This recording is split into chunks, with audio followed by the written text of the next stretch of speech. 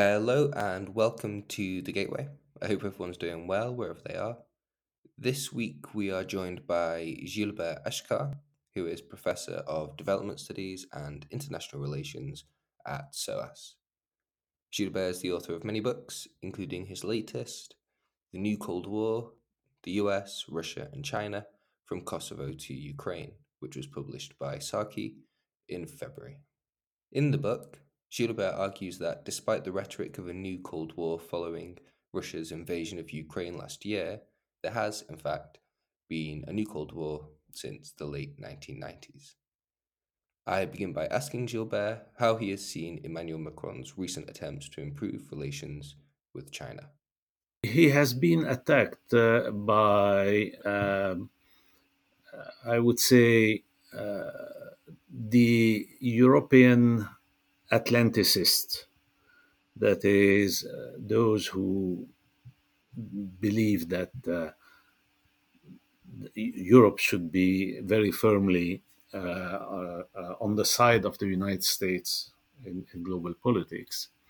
Whereas what he was trying to do was to contribute to a specific European path, which wouldn't be one of automatic alignment behind the United States. And this is a very old dispute in Europe. It goes back very old, from the time of de Gaulle, for instance, the French president de Gaulle. De Gaulle had very clearly manifested his will to emancipate France from American tutelage, as he saw it. He recognized China in 1964. I mean, the People's Republic of China. So, which means severing relations with Taiwan, and took some steps in taking some distance from NATO while remaining in NATO. So this is an old story, and you have part of Europe, especially the French, who are keen on some what Macron calls strategic autonomy, and you have others, most of which are the UK and some of the Eastern European states, actually mostly Poland. Poland and the UK are the two countries within the European sphere which are most pro alignment with the United States, and that would go to some other smaller states. So it's an old discussion, but basically, I think that what Macron is saying, that Europe should not get entangled automatically in disputes in the Asia Pacific area, for instance, makes sense. It's not in the interest of Europe, and I think that the way once Britain came out of the European Union through Brexit, once Europe, once it did that, the way Britain got involved in this AUKUS, this treaty with this defense alliance with the United States and Australia, which is very clearly anti-Chinese. I don't think this makes a lot of sense from a European perspective, and even from the point of view of the basic interest of the UK itself.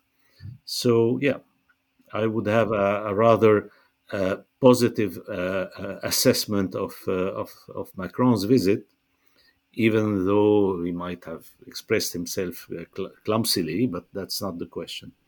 hmm So I guess on the other side, which I guess Macron is pushing against, then is this the three sort of big powers, which in your book, The New Cold War, you describe as who are, I guess, America, the US on one side, and China and Russia on the other. But before we go into that, can we talk about the original term, the Cold War? Because I didn't know that it was invented by a socialist, Edward Bernstein, in 1893. I think, and he was a member of the Reichstag. And he used it to describe a kind of um, a burgeoning militarism which was taking over Germany, rather than like a clash of ideologies or whatever, rather than capitalism versus communism. Yeah, exactly. I mean, the meaning, whether he invented or used it publicly while it was already in use, is not very clear. But the key point, yeah, it's the first use of the modern concept of Cold War on record. And by this, he meant the arms race, what have been called during the Cold War of the post World War II Cold War. People referred to it as the arms race between the Soviet bloc and the Western bloc. And so you had this already before the First World War. Germany was building up its military force in preparation for war, and this build-up is what he referred to as a Cold War. And this is the basic sense. And I give in the book, there's a history of the concept and how it was used and all that. But you can see that even for what have become known as the historical period of the Cold War, the core meaning of the term was still the one of this arms race, the fact of maintaining military budgets of a level allowing you to be ready for war, right, at any moment. And that's what you had. You had scenarios during the Cold War, where the United States military and their budget was based on the idea of being prepared to wage two wars at once, two major wars.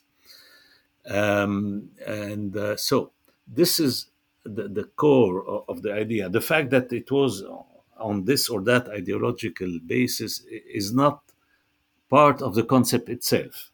Mhm. And that's why what you have had after the transition, the brief transition period of the 90s, when again you had a global situation in which you had a resumption of a build-up of military capabilities on both sides, and increasingly a zero-sum game relation between Russia and Russia on the one hand, and the United States, and China tending to be in alliance with Russia in on the strategic and military level and political level. This is what I called, since the late 90s, a new Cold War that had started.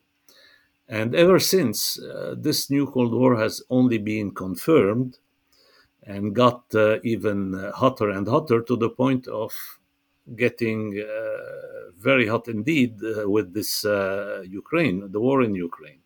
I mean, it's not a global war, it's not a world war, but that's, very much comparable to the worst moments of the Cold War, the previous Cold War. And since you sort of posited the idea in, I think it was 1999, right? Yeah, Shortly after the Kosovo War, correct. it's sort of been debated and played out surprisingly in the pages of Foreign Affairs magazine. Um, yeah, what have you made of that debate, or how the term's been used? No, you've had debates and you have had all this period. I mean, I was the first, to, at least to my knowledge, about the first who to diagnose this new Cold War and call it by its name. From I regarded the Kosovo War, which was, if you want to understand it, you have to go back even to the beginning of the decade in 1990, when George Bush Sr. Was president, and he proclaimed a new world order, which would be based on the rule of law. And we finish. We end the Cold War finished. Now we will enter a new historical era, and that will be the rule of law. And there you have, 9 years later, the United States violating international law by conducting a bombing of Kosovo, without a green light from the Security Council, the UN Security Council. And this was very much amplified, got much worse with the invasion of Iraq a few years later, 4 years later, 2003, right? Already from the Kosovo War, I saw that this key moment, where you had this peak of tension between Moscow and Beijing on the one hand, and Washington plus its allies on the other, on the issue of Kosovo, of bombing of the war in Kosovo, actually NATO's war in Kosovo. That was the turning point, the decisive moment in the beginning of a new Cold War. And as I said, this diagnosis and prognosis, they combined, they were confirmed with the subsequent events, which carried on in this way. And at the same time as the bombing of Kosovo, they also sort of brought in former Eastern Bloc nations, and the sort of psychic shock that this caused Russia, that they'd switched Hungary and so on. Yeah, that was precisely. This happened during the 90s. The 90s were a transition decade, but during those 90s, the United States was in a very dominant position globally, because the Soviet Union had been dissolved, it had crumbled, Russia had become a shadow of its former self. China was not yet the China that we know today. In the 90s, China was still, much poorer than what it is today, much weaker than what it is today. So the United States were really the hyperpower, as someone called them. The superpower, or the only superpower remaining, if you want.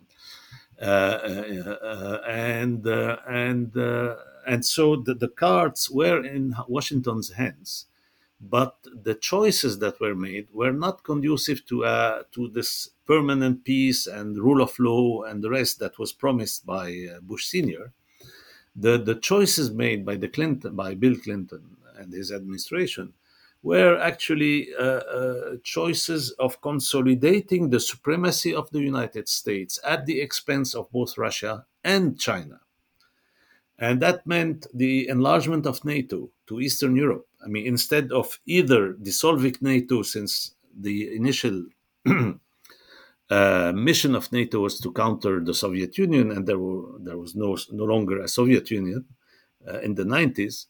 So instead of dissolving NATO, or at the very least just keep it as it was and freeze it and get into some kind of different kind of arrangements with the Eastern European countries, the choice was made to bring them into NATO.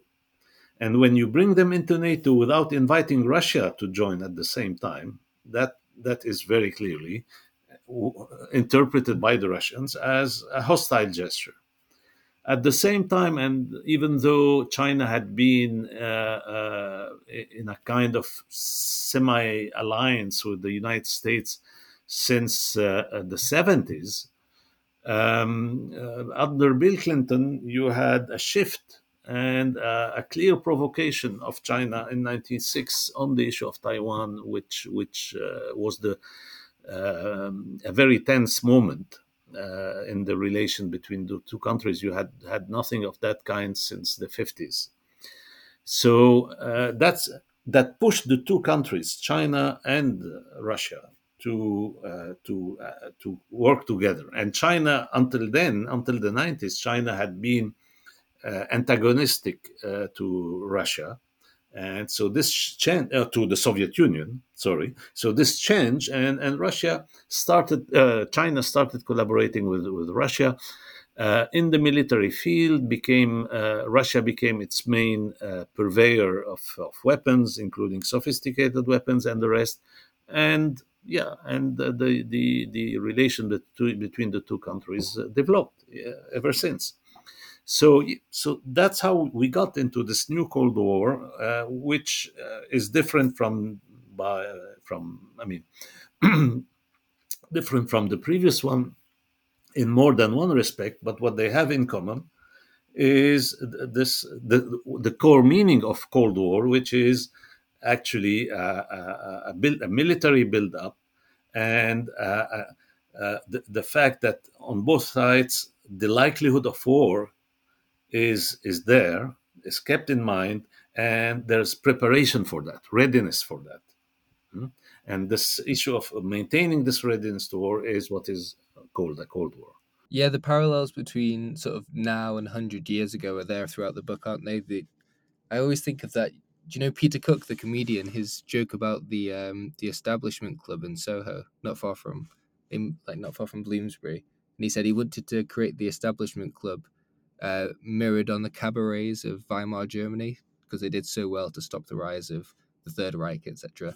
And it's kind of like the response of America to Russia post Soviet Union, sort of did so much quote unquote to stop the rise of further militarization and conflict, right? So yeah, the Treaty of Versailles and the 1990s. What kind of economic parallels can we have in mind? Absolutely, yes, absolutely. I mean, when you had a fierce debate in the United States in the 90s on the issue of NATO's enlargement, all American historians were opposed to the enlargement because they knew history. And if you don't know history, that's, I mean, this, and you are a political leader, that's really a huge problem. And if you don't heed the lessons of history, that's a huge. And what are these lessons of history that they took into consideration? It is that when you humiliate the defeated and you create conditions for resentment among them, then you are just sowing the seeds of a new war. You are sowing the seeds for further disasters and complications. And that's what happened after the First World War. Germany was, I mean, the conditions imposed on Germany were such that they facilitated the rise of Adolf Hitler and Nazism. And in the same way, the way the United States behaved toward Russia, I don't have time to get into details, but this is discussed in details in the book. But this paved the way for the rise of Vladimir Putin. I'm not saying that Vladimir Putin is the equal of Adolf Hitler, but what I'm saying is that you've had conditions created in both cases that bred nationalist resentment and led to the rise of nationalism and authoritarianism also in that regard. In the early 2000s, what happened with the embrace by Judge W. Bush of Putin? Do you remember they had the meeting and they said I knew from the chain around his neck that he was a trustworthy guy and that kind of Yeah, yeah, yeah, yeah, yeah. You know, the number of yeah. Uh, I mean, Putin. Well, in the book, I mean, I use this.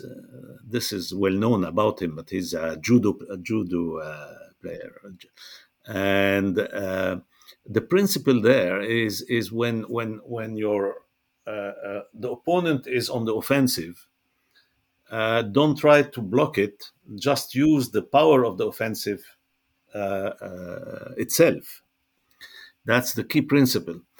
And when the United States went mad after 9/11, both actually China and Russia did not try to counter this frontally. So they went along with it, tried to accompany it, but that was just temporary. And soon after, things went back to the same pattern. So this embrace did not last long. And actually, the invasion of Iraq was a key, a second after Kosovo, a second turning point and a very decisive one. And the rest. So I mean, the book describes the whole the evolution of relations during the previous decades until now. And I mean, those this quarter century since the turn of the century, since the beginning of 21st, and you can clearly see the build up of tensions and all that leading to what happened. And actually, also what's happening is also a result of this expansion of NATO. That the other significant moment is 2008 when George W. Bush pushed for Ukraine and Georgia joining NATO. And that was opposed already by the time by the French and the German. Germany and France were very reluctant, and Bush exerted a lot of pressure, and then they got some compromise at the NATO summit. But so inviting Georgia and Ukraine, but not immediately. But the end result was what? Putin thought that he would counter this by military operations. So he attacked Georgia in 2008. So and took over part of Georgia's territory, separatist areas, creating a military fact on the ground that would prevent Georgia of joining NATO because Georgia is in a kind of state of war with Russia. And therefore, it can't be a member of NATO because then NATO would have to defend Georgia and get involved in the war. He was confident that this Ukraine would not be interested in joining the NATO until 2014, when you had the Maidan revolution in Ukraine, and things changed there. And he therefore feared that Ukraine would join NATO, and then he did his military operation in Ukraine. I mean, took Crimea and annexed Crimea, and you had the incursion in eastern Ukraine. So you see, this is related to this history. And again, it's not. I mean, when you point to these issues, you have people who will tell you, you are espousing Putin's view or whatever. No, I'm not, and I don't see any justification for the invasion of another country. So even if you may accumulate the reason, rational reasons for it, that doesn't justify the fact that you are violating international law, that you are violating the integrity and sovereignty of another nation and invading their land. And this is very reprehensible. But we should be able also to point to the responsibilities in this regard, and the fact that the United States, by the very fact that it is the mightiest power on earth, has a huge responsibility and has played a key role in shaping the world as it is today, which is not a satisfactory condition. It's a very dangerous world, the one in which we are living. And just thinking of Finland joining NATO a few weeks ago, it seems to be getting more and more entrenched in this sort of two-sided new Cold War, I guess, right? Absolutely. I mean, this also points to the short-sightedness, if not worse than that, of Vladimir Putin, because he he launched this invasion. I mean, people have said that he has been cut off from reality for a few years since COVID and all that. He has been living in a kind of bubble, um, and he practiced self-suggestion. He convinced himself that the invading Ukraine would be quite easy, very easy operation. Now, to be fair, he wasn't the only one to believe that it would be very easy, because we know that American intelligence was predicting that it would take him 3 days to take control of Ukraine. So, I mean, that relativizes the blunder he made. But in any event, what he did was really a godsend for the United States, because it completely revamped NATO. NATO was really in a very poor state before this, and NATO has been revived, resuscitated almost. And not even that, but you had two new countries joining NATO, Sweden and Finland. Sweden has not yet completed this because of Turkey, but Finland has. And that means For someone like Putin, who wanted to keep a buffer zone between NATO and the borders of Russia, this is a huge, a massive failure, because Finland has a very, very long border with Russia. So that is completing this vice, in which Russia feels caught on the western side. So yeah, I mean, basically, this war has been, as I said, really a godsend for the United States. It enabled the United States to renew its hegemony globally, through the renewal of the allegiance of its traditional allies, fearing for themselves, and therefore looking at the United States as the overlord, the Lord Protector, right? And that's what you got. Yes. So this, I mean, Putin has committed, I mean, not only a crime, but a huge blunder. You know the saying, which is too cynical to my taste, but it means something. It's worse than a crime, sir. It's a blunder. It's an error. It's a historical saying. You could say that, yes, not only he committed a crime, but he committed a major error, major blunder. I would have thought if he'd heard that the US intelligence had predicted it would be a quick, easy invasion and just last 3 days, he would have gone, "Oh no, no! If that's the prediction from the US, I'll probably go into reverse." Yeah, but that would have had the same effect, in the sense of frightening the other European countries, and therefore bringing them to increase their allegiance to Washington. So, in any event, even if he had succeeded militarily, he would have served the US strategy, US grand strategy, in that sense. So that wasn't smart at all. uh, but on top of that, it was a total miscalculation militarily, and he got bogged down in a quagmire situation, as we can see now. Now, I don't know how things would evolve, but it's clearly, there has been a massive failure of the Russian, measured by the initial goal that he set for this invasion.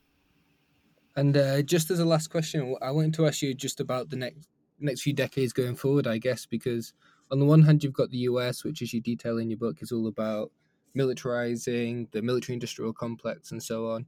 And on the other side, some people might look at China, for instance, and say, well, they have the Belt and Road Project, they're working on infrastructure in Africa. Okay, maybe it involves loans and it's not exactly, it's problematic, but seems to be two different paths there. Do you see that? How would that play out? Well, China has been playing, I would what I would describe as a smart game in that regard. China needed time to build itself, because in the 90s, when this new Cold War started, China was very much behind. It was it was developing very, very fastly. The 90s are the decade of the spectacular takeoff of the Chinese economy. But that when they needed a few more decades for that, and therefore uh, uh, they were much more, how to say, moderate in their international policies than the Russians, for instance. And if you compare the military expenditure compared to the gross domestic product, that is, to the size of the economy, China has spent much less than the United States and Russia, than both the United States and Russia.